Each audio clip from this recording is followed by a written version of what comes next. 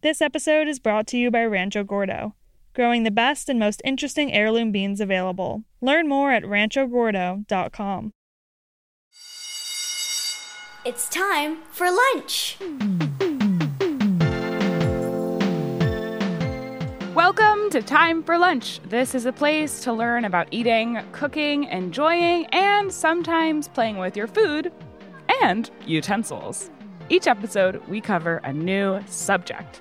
I'm Hannah Forden. And I'm Harry Rosenblum. Tune in for food, fun, and flavor.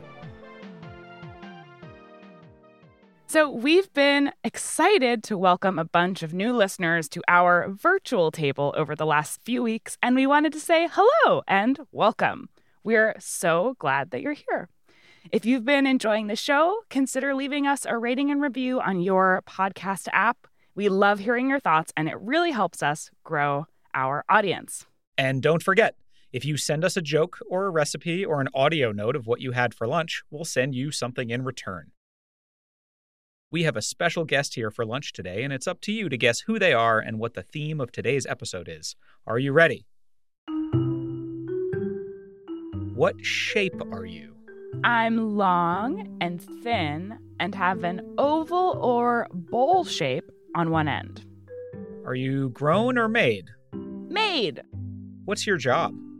I'm really good at scooping things. Oh, I think I know what you are. What are you made of? I come in lots of different materials. I can be metal or plastic or even wood. Aha, where can I find you? You can find me in a drawer or utensil holder with all my friends, or maybe in your lunchbox. Do you know what I am? I think you're a spoon. Hannah, did you bring a spoon to the taping today? But of course. What size spoon do you think I should have? Tea? Soup? Serving? I've got a teaspoon, and I'm going to try and do this whole segment with a spoon hanging from my nose. Have you ever tried that? When I was in summer camp, we used to have a contest at the dining hall. The person whose spoon stayed on the longest didn't have to help clear the table at the end of the meal. Are you ready to try? I'm super ready. You know, I was under the impression that my nose is the perfect shape for balancing spoons. It's a skill that I pride myself on, but I'm not so sure about my new spoons. Let's see. Okay. I got it. Ah! Harry, I think you're the winner.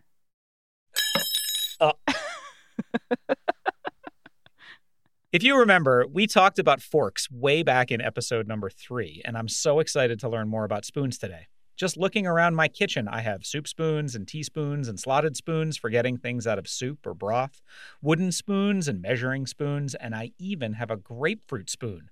It has little serrations on the edge of the bowl for getting out segments of grapefruit. I think grapefruit spoons are some of my top favorite spoons. If you remember from our fork episode, I spoke with utensil historian Dara Goldstein, and I learned from her that spoons were the first utensils that humans ever used. Amazing. And, of course, how could we forget about the spork? The great mashup of spoon and fork. All hail the spork!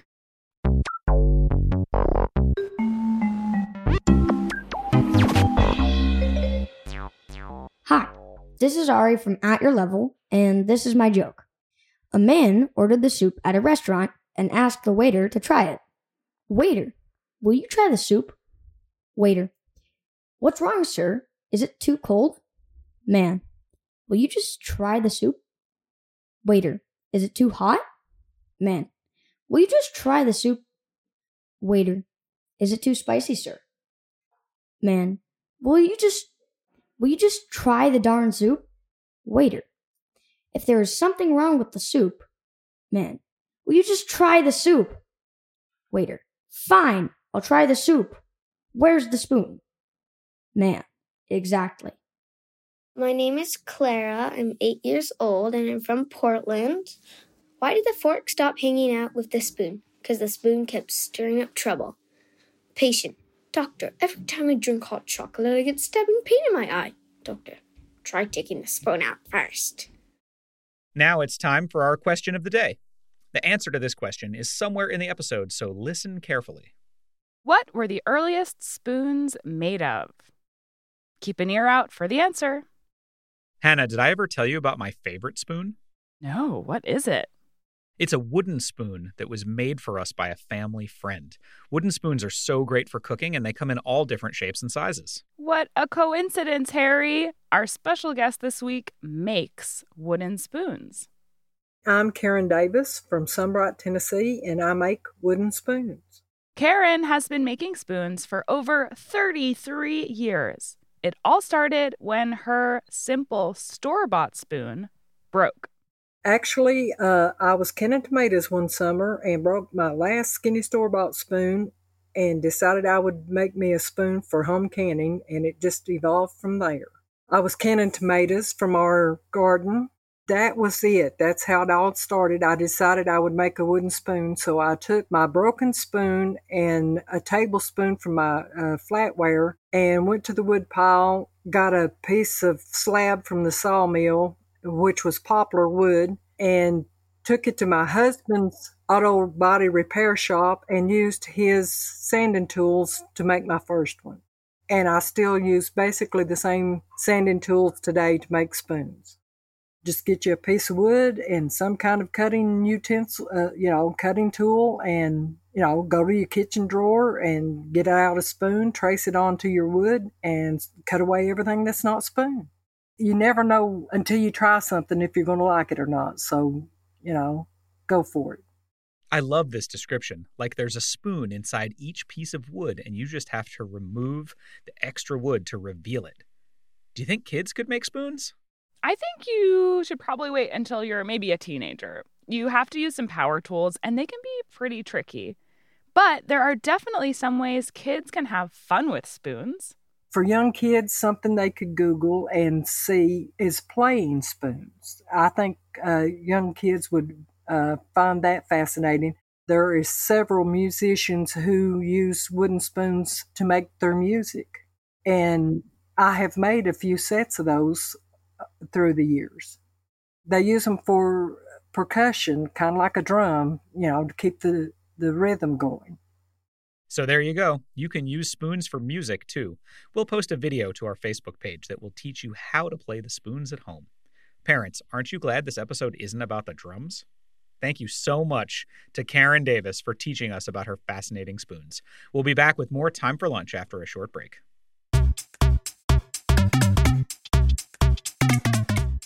This episode is brought to you by Rancho Gordo. Over the past 19 years, Rancho Gordo has led the revival of heirloom beans, taking the lowly bean from a healthy but neglected member of the vegetable family to a near superstar status ingredient. From growing the best and most interesting beans available to making sure all crops are fresh and a pleasure to cook with, Rancho Gordo's mission is to encourage cooks to experience and enjoy the unique flavors of heirloom beans. Rancho Gordo produces nearly 30 varieties of heirloom beans and lentils, as well as corn, grains, chilies, and other cooking ingredients. You can learn more at ranchogordo.com. That's RANCHOGORDO.com. Welcome back to Time for Lunch. Did you know that spoons were some of the earliest tools ever used? Going all the way back to Paleolithic times, which is over 2.5 million years ago. Anthropologist, that's someone who studies human society, think prehistoric humans used shells or small pieces of wood to make spoons. Ooh, I would love a shell spoon. As time went on, people expanded their spoon materials to different kinds of metals and even ivory. Did you know that spoons were not originally used for ice cream? Ice cream was originally eaten with a fork. I learned that from our friend Dara Goldstein in episode 3. I love that. Did you know that both the Greek and Latin words for spoon came from the word cochlea, which is a spiral-shaped snail shell? The world's largest spoon collection has over 5,400 spoons in it, and you can find it at the Passaic County Historical Society's Lambert Castle Museum in Paterson, New Jersey. So if you're in Paterson or nearby, go check out all the spoons.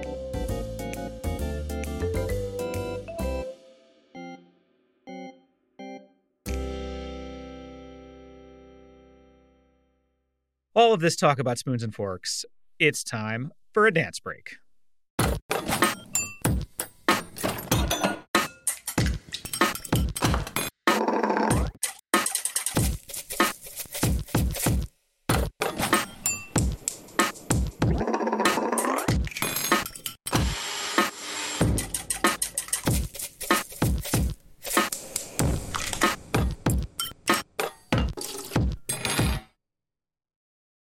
Hi, I'm Kristen McGlory, and my job is to hunt for genius recipes over at Food 52. This one is an olive oil and maple granola recipe that comes from Nikezia Davis, who founded the company Early Bird Foods in Brooklyn with this granola recipe and now sells all kinds of fun flavors like Cherries Jubilee and Chocodoodle Doo. Before I made Nikezia's recipe myself, I didn't know how simple and how delicious making your own granola could be. Because the only thing you really need to do is stir.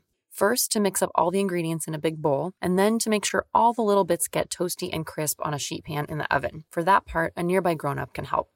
And then, of course, to stir it into yogurt or milk or whatever you like to eat with your granola. Now, I'm about to tell you all the ingredients, but the great thing about making your own granola is that you can customize it. Before baking, you can swap in your favorite nuts or add spices like cinnamon or nutmeg. After baking, you can stir in dried fruit while it's still warm, or wait till it's totally cool and add things like chocolate chunks that might melt otherwise. But here's the original recipe, which is also pretty perfect just like this. First, let's heat the oven to 300 degrees Fahrenheit.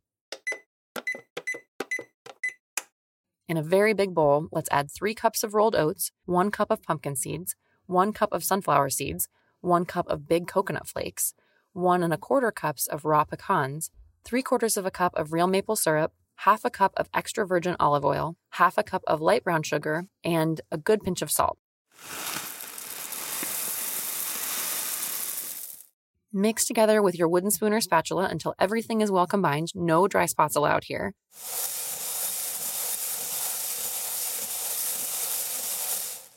You can now take a taste too if you like. It's going to taste very different once it's fully cooked and toasted.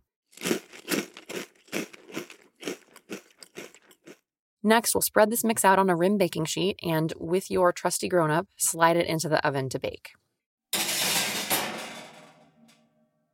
Take it out with your grown-up and give it a stir every 10 minutes for a total of 45 minutes. And when the granola is done, it won't be sticky anymore, but dry and golden brown all over. Let it cool down to warm before sneaking a taste. If it needs more salt, just add a pinch. Let it cool completely, then store it in jars, and think about what you'd like to stir in next time. Before we wrap up today's show, our producer Emily is going to teach us how to play a fun game using spoons. Hello, listeners. Today I'm going to teach you how to play a super fun game called, you guessed it, spoons. Here's what you need. 2 or more players, a normal 52-card deck, and 1 less spoon than the number of players. So, if you have 4 players, you're going to need 3 spoons. Here's how the game works. Everyone should sit in a circle, and players should be dealt 4 cards. The remaining cards will be placed next to the dealer. All the spoons go in the middle of the circle. There are 2 objects of the game. First is to get 4 of the same card in your hands. That means you either want 4 queens or 4 fours. And the second goal is to not be the last person without a spoon. The game begins with the dealer looking at the top card of the deck of extra cards and either switching it out with one from their own hand or passing it face down to the next person in the circle. Once the card is passed, the next player picks it up and sees if they want it or if they want to continue to pass it. At the end of the circle, there should be a discard pile. This can be done in any way. You can be slow or sneaky or quick and fast. Another player that notices a spoon has been taken can then grab a spoon as well. At the end, only 1 person should be left without a spoon. You can keep score, you can just play for fun, but always make sure you wash your spoons before you eat with them again. Thanks, Emily. At the beginning of the episode, we asked, what were the earliest spoons made of? And the answer is, prehistoric humans used shells or small pieces of wood to make spoons. So, Harry, it's come to that time in the show where we share a little thing that made us happy this week. Is there something particular that made your week a little brighter? Well, I went for a bike ride yesterday, and it was great. I hurt my ankle about a month ago, and so I haven't been able to bike or run or do any of those things outside. And just cruising down the road in the sun yesterday, it was so relaxing and refreshing. Oh, that sounds lovely. Autumn is such a nice time to ride your bike outside. So I think my thing that made me happy this week is I received a beautiful pumpkin in my CSA share from a lovely farm upstate, and I made pumpkin bread out of it that I've been snacking on all week long. It's super yummy. It's got chocolate chips and walnuts in it and some toasted pumpkin seeds on top. It's pretty tasty. Ooh, will you send me the recipe? Definitely. I believe it's from the New York Times. Thanks for listening to Time for Lunch today. We'll be back next week with more tasty stories. This show is written, produced, edited, and hosted by Harry Rosenblum and Hannah Forden, with engineering by Liam Werner. Emily Kunkel is our associate producer and took the lead on writing this awesome episode. Thanks, Emily. Woohoo! Music in this episode was composed by Breakmaster Cylinder, and our Fun Facts theme was created by our own Liam Werner. Special thanks this week to Kristen McGlory from Food 52 for the tasty granola recipe, and to our friends Ari and Clara for sharing those fantastic jokes. Check out Kristen's podcast, The Genius Recipe Tapes. Time for Lunch is a production of Heritage Radio Network, the world's pioneer food radio station. Learn more at heritageradionetwork.org. Time for Lunch is also part of Kids Listen, the #1 app for finding great podcasts for kids of all ages. You can learn more at kidslisten.org, and you can download the app from iTunes or the Google Play Store. Time for Lunch is powered by Simplecast. And just like we mentioned at the top of the show, please stay in touch. Whether you have a joke you'd like to share or if you'd just like to tell us what you had for lunch, we love to hear from our listeners. Send us your recipes, poems, book recommendations, or anything else you think we'd like. It's super easy to record yourself using the Voice Memo app on an iPhone or just using a video. Ask your favorite grown-up to help you email us at timeforlunchpodcast@gmail.com. Please include your name, age, and your address so we can send you something in return. Time for Lunch is also supported in part by public funds from the New York City Department of Cultural Affairs in partnership with City Council. Thanks for listening.